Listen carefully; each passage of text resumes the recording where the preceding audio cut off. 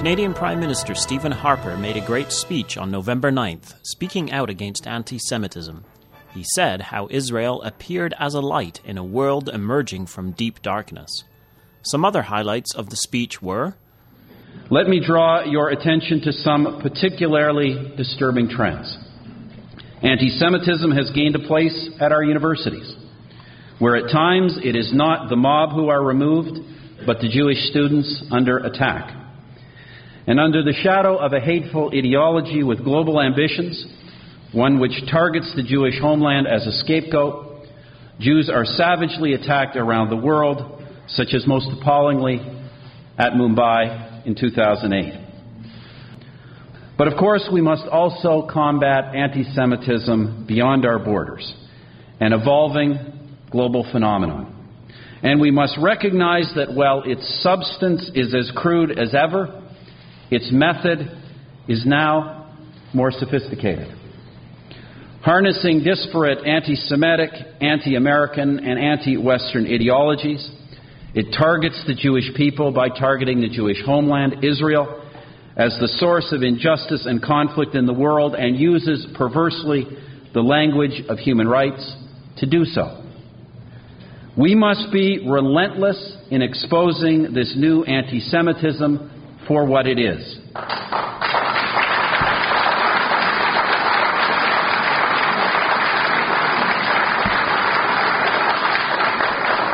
Now, of course, Israel, like any country, may be subjected to fair criticism.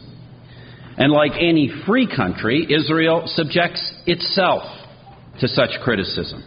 Healthy, necessary, democratic debate.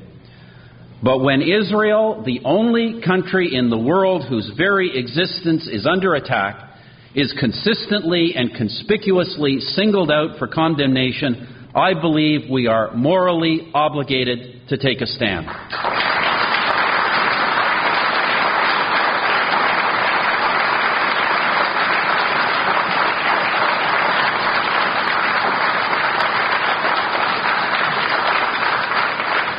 Demonization, double standards, delegitimization. The 3 Ds, it is a responsibility of us all to stand up to them. And I know, by the way, because I have the bruises to show for it, that whether it is at the United Nations or any other international forum, the easiest thing to do is simply to just get along and go along with this anti-Israeli rhetoric. To pretend it is just about being even-handed, and to excuse oneself with the label of honest broker.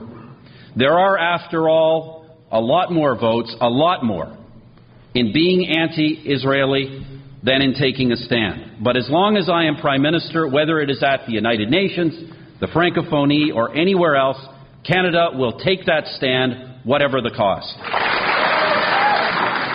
And friends, I say this not just because it is the right thing to do, but because history shows us, and the ideology of the anti-Israeli mob tells us all too well, if we listen to it, that those who threaten the existence of the Jewish people are a threat to all of us.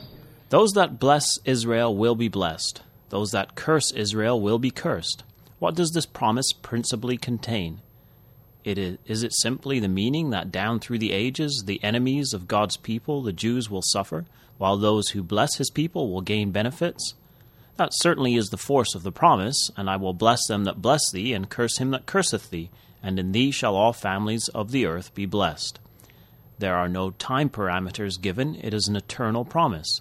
There is definitely benefit in the promises to Abraham during our current existence, and when one surveys the course of history, it is evident that the Jews have outlasted their persecutors. However, the blessings of Abraham focus their substance on the age to come. This is when the land of Israel, the promised land, will be possessed without molestation by the seed of Abraham, first the Lord Jesus Christ, the Messiah and King, his saints or sanctified ones who will rule with him, and the subjects of his kingdom, the Jewish people. This is when they will possess the gate of their enemies and have dominion over them. Hebrews 11, verse 39, reinforces the future focus of the promises. And these all, having obtained a good report through faith, received not the promise. How will the families of the earth be blessed? How will those nations or individuals that bless Israel ultimately be blessed? First, it may be helpful to consider the judgments or the curse that will come upon those nations that curse. The prophecy of Joel 3 opens with God saying, through the prophet, how he will gather all nations and bring them forth for judgment. Why does he bring them?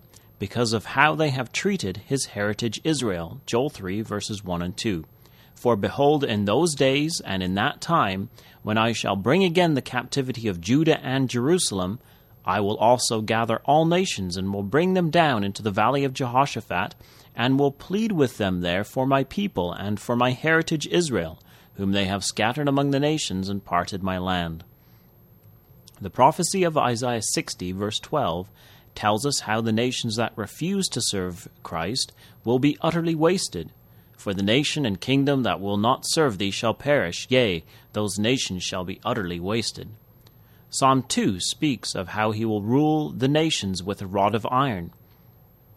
Why do the heathen rage and the people imagine a vain thing? The kings of the earth set themselves, and the rulers take counsel together against the Lord and against his anointed, saying, Let us break their bands asunder, and cast away their cords from us. He that sitteth in the heavens shall laugh, the Lord shall have them in derision.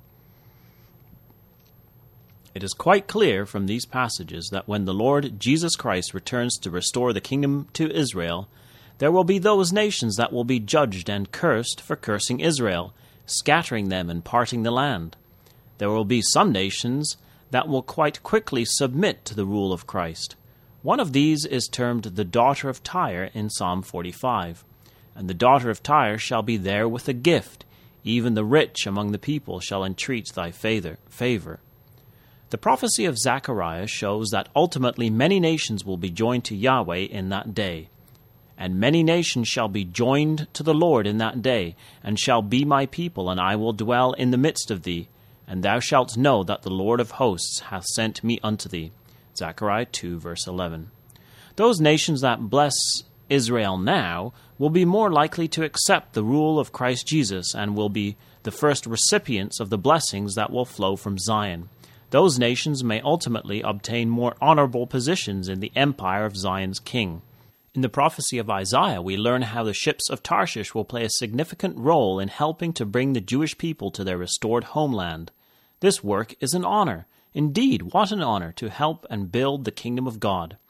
Surely the isle shall wait for me, and the ships of Tarshish first, to bring thy sons from far, their silver and their gold with them, unto the name of the Lord thy God, and to the Holy One of Israel, because he hath glorified thee.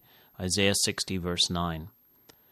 The reason that the daughter of Tyre will bring a gift and the ships of Tarshish will be ready to assist in bringing the Jews back to the land of Israel is because of the influence of the Word of God on their societies in previous generations. The English Bible went out into the English-speaking world and helped shape the very foundation of those societies. It carried the message that the Jews must return to the land of Israel from the four corners of the world. This in itself was a fulfillment of prophecy in Jeremiah 31, verse 10. Hear the word of the Lord, O ye nations, and declare it in the isles afar off, and say, He that scattered Israel will gather him, and keep him as a shepherd doth his flock. So the English Bible went out into the isles afar off from Israel, carrying the message of the return of the Jews to the four corners of the world.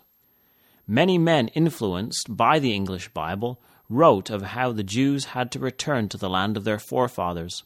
One such writer was Elhanan Winchester, who wrote in the year 1800 in his book entitled A Course of Lectures on the Prophecies That Remain to be Fulfilled, that nothing need to be more plainly declared than this, viz., that the Jews shall certainly return to and possess their own land again, notwithstanding their long captivity and utter dispersion.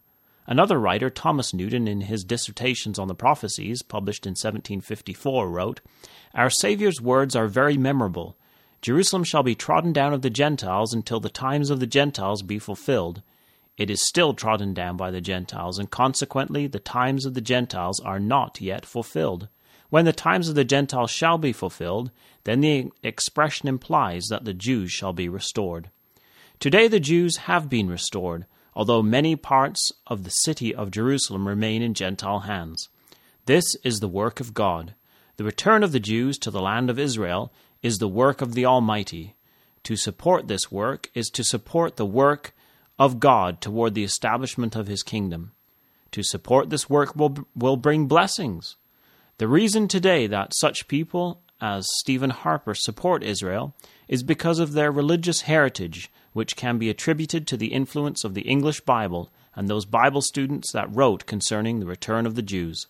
Today we need to point out these facts concerning the restoration of the Jews to our acquaintances and communities.